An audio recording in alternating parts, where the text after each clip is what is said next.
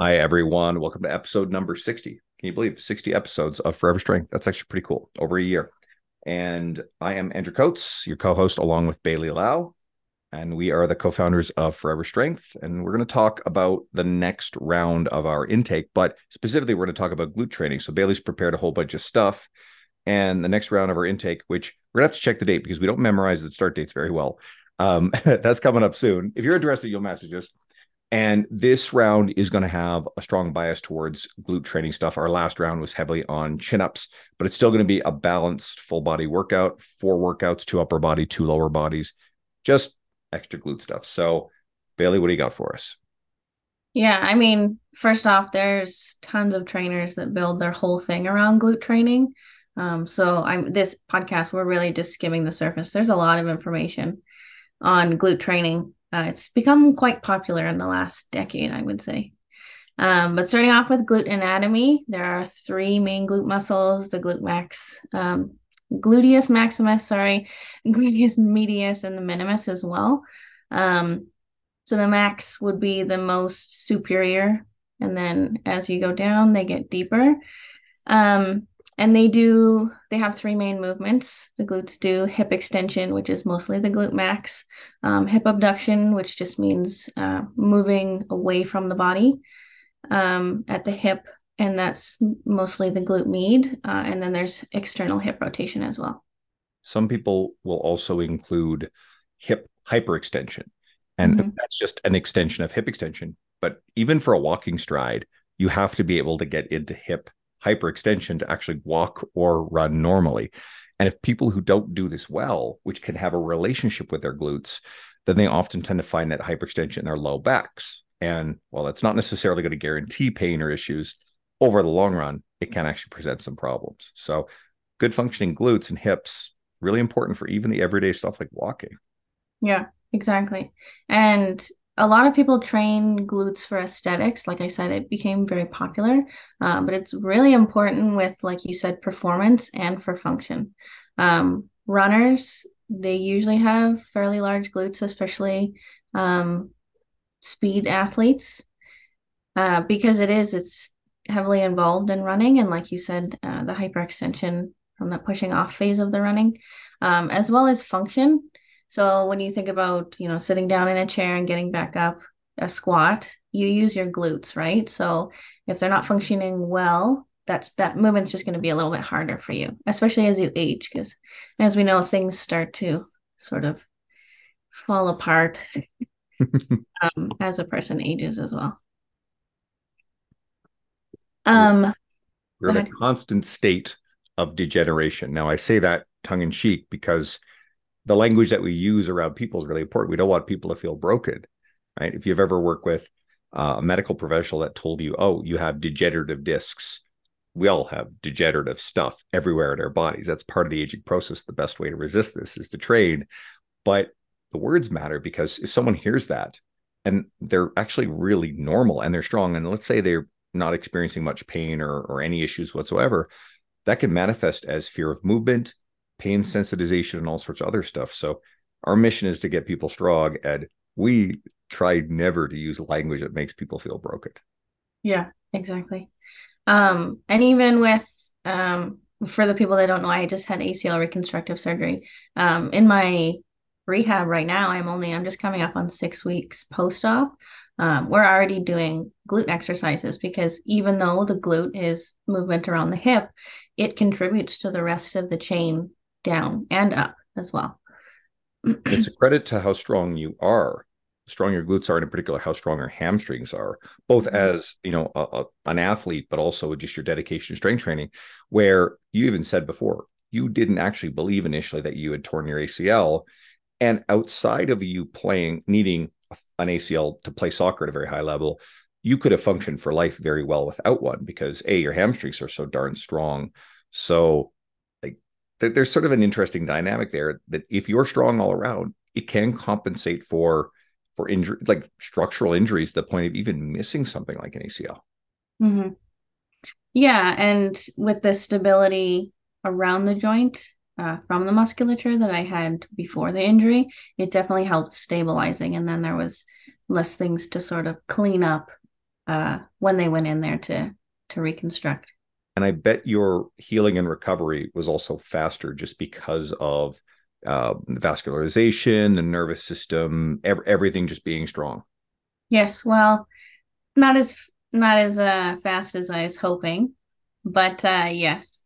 Um, just in general, it is going quite smoothly, which is nice. So back to glute training, the exercise categories, hip dominant movement, so that would be flexion extension in the horizontal. And then there's also flexion extension vertical. So horizontal would be something like a hip thrust, vertical would be something like a squat. And then there's abduction movements. And then hip external rotation. I know a lot of people don't train that kind of thing, but it is involved in movements like squats. So if your knees and your toes point outwards when you're squatting, that would be some external rotation, um, especially on the way up to keep them sort of stacked and the most efficient movement. Could you give an example, a deeper example of an exercise, like some secondary exercises that fit into those categories? All of them? Yeah. So I mean, you said hip thrust. So do we have any other horizontal ones, vertical ones, and then maybe some examples of some external rotation abduction ones? Yeah, so vertical things like lunges, even where the hip is extending and flexing while you're moving up and down. Um, and then horizontal, yeah, things like glute bridges, reverse hypers, glute extensions, even on a 45. I mean, that's not true horizontal, but still the horizontal movement. And then abduction, seated abductions, lots of gyms have them, clamshells, banded lateral band walks, stuff like that. That would be abductions as well. There's a lot of negativity about banded glute stuff from some people in the fitness space. And I think they're creating sort of a false dichotomy that, again, can a banded, a light banded exercise replace a squat or a heavy hip thrust? No, they're not trying to do that. They're trying to be additions. It's like doing a heavy bench press, but then also doing some shoulder or tricep, isolation work on top of it to deepen the work of the muscle fibers, but manage the overall fatigue of your training. So some people just enjoy it and they get good pumps off of it. So I'm fine with it. Yeah. I hate it because it's the only thing I'm allowed to do right now, but you're right. It is effective for sure. Um, Glute exercises and selection and order, sorry. So compound exercises, I feel like there should be two different categories. So things, your multi-joint, multi-muscle exercises. So squats, deadlifts. Um, and I feel like lunges, split squats, hip thrusts are sort of that secondary, just because they do use multiple muscle groups, but a lot of people just can't move the same amount of weights.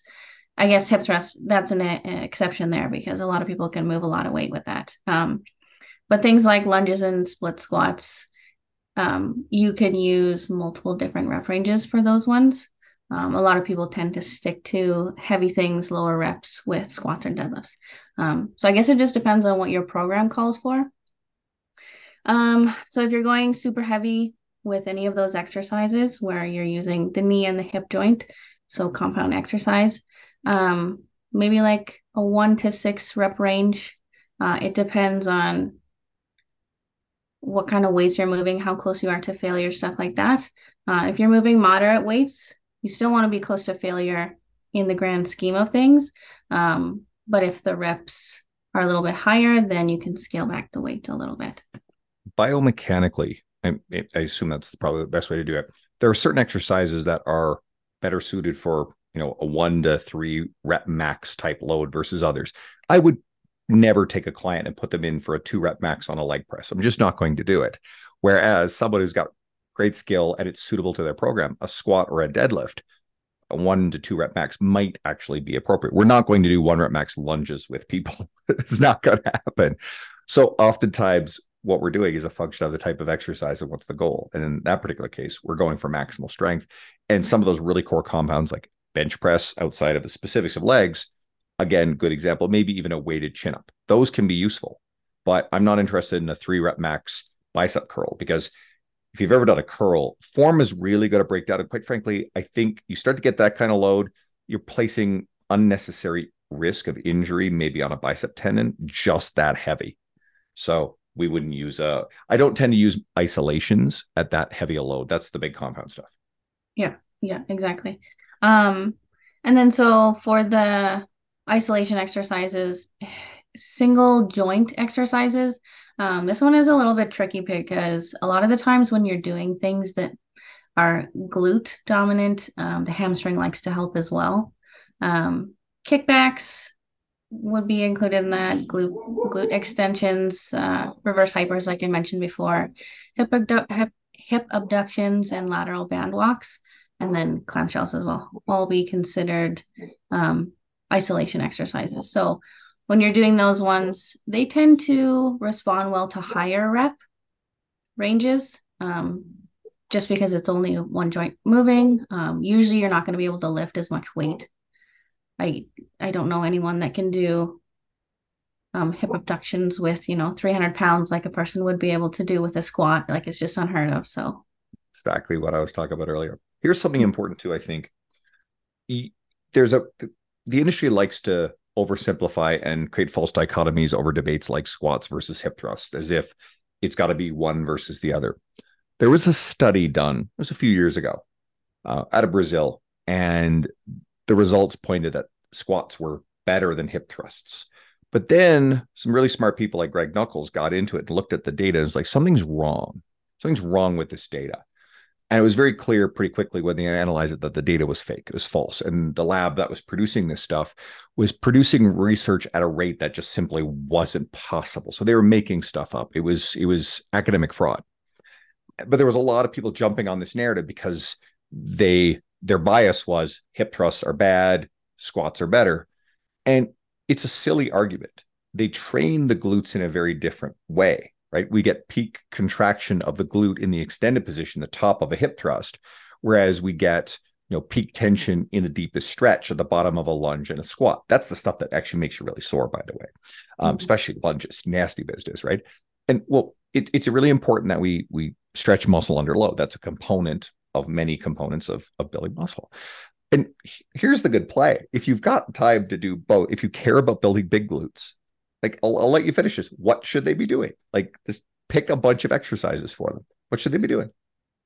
I mean, we're gonna give away our whole program here. I'm just kidding.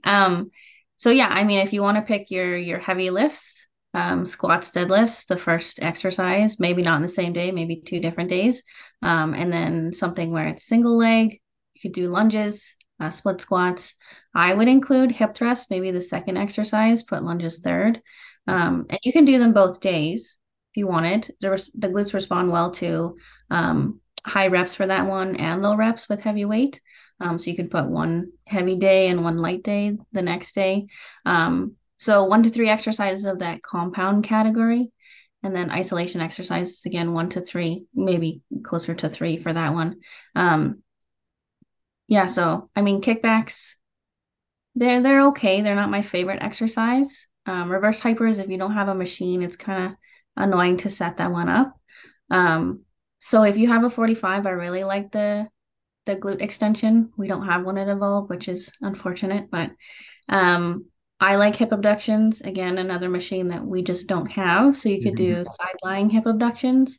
I know a lot of people do these standing. I don't feel like that's the greatest movement. Like you'd have to have a big plate on the side of your knee to get it from standing. Like there are just more efficient ways to get more out of that exercise. But Absolutely agree. We share that philosophy. mhm. Any other training considerations that are really important for people? Yeah, so that would be frequency and volume. The glutes, like I said, there are 3, but it's a big muscle. So it does, if you're pushing it close to failure, it's going to take some time to recover. So as we've said many, many times before, recovery is not just taking days off of the gym, it's eating enough food, taking days off of the gym, active recovery, and sleeping, right? And stress management as well. I feel like people forget that one. But. You hit on something big. Let's expand on it. If you got, and again, we're talking to women here, and I mean, this is true of guys too, but especially because women tend to want to build glutes on average more than men. If you are trying to train high volume to build a bigger butt, but you're also dieting to lose fat, those two goals are incongruent for all but total beginners or people on performance enhancing drugs. And we're probably not talking to a community who are using performance enhancing drugs. So you kind of have to make a choice here, right? You have to be willing to eat enough protein to grow and to get yourself into a bit of a calorie surplus to optimally grow your glutes. Now, if you're a total beginner, guess what? You're going to see your body recomp. That's pretty normal. But if you've been training for a while, you got to pick one or the other. You can't, it's like chasing two cats at the same time. If you own a cat, guess what? It doesn't work very well. Okay. You would know, yeah. Another consideration is frequency and volume. So frequency, the amount of days that you're doing per week, where you're training those muscles, 2 to 3 days. 3 is okay for some people. It might be too much for others, but at least 2 days of glute training. And volume would be the amount that you're doing over a day and the amount that you're doing over the week. So if you were really into building your own program and you wanted to make it really efficient, I would count the sets that you're doing and then just make sure it's even sort of between the days and not too much throughout the whole week as well. Yep. And I tend to find anecdotally, and I think there's some physiology that supports this, that women seem to respond better to higher volumes than men. Part of that is because on average, women, and again, women have pretty strong lower bodies, especially, but they may not be using as much empirical load. So it's not necessarily quite as disruptive. Then again, you watch Bailey lift and it's pretty impressive. But Not either right. way, not right now. But I've definitely noticed that women can really handle higher volumes of training, and they do pretty well with reasonable frequency as well. So I've seen some really good results with higher frequency programs with women I've worked with. So we're going to do two really heavily weighted lower body days that hit the glutes pretty hard. If you are interested in learning more, please message us. We're opening up registration for this pretty soon. And any other important considerations with this? No, I said it all. You did a good job. All things wrote down anyway. Good. Everybody listening, guys, thank you so much. We're going to bring you more episodes really soon. We hope you enjoy these episodes. If you're somehow brand new to us and finding this one first, we've gone over a ton of training concepts and we've had a lot of really great industry guests, coaches. And we're also going to look at bringing on, hopefully, if everything goes according to plan, some of the members of our program soon. And we're going to actually interview them and talk about their experience. You're going to get to hear from people just like you who are on the same journey and explore their journey. So thank you guys so much. We'll talk to you next week.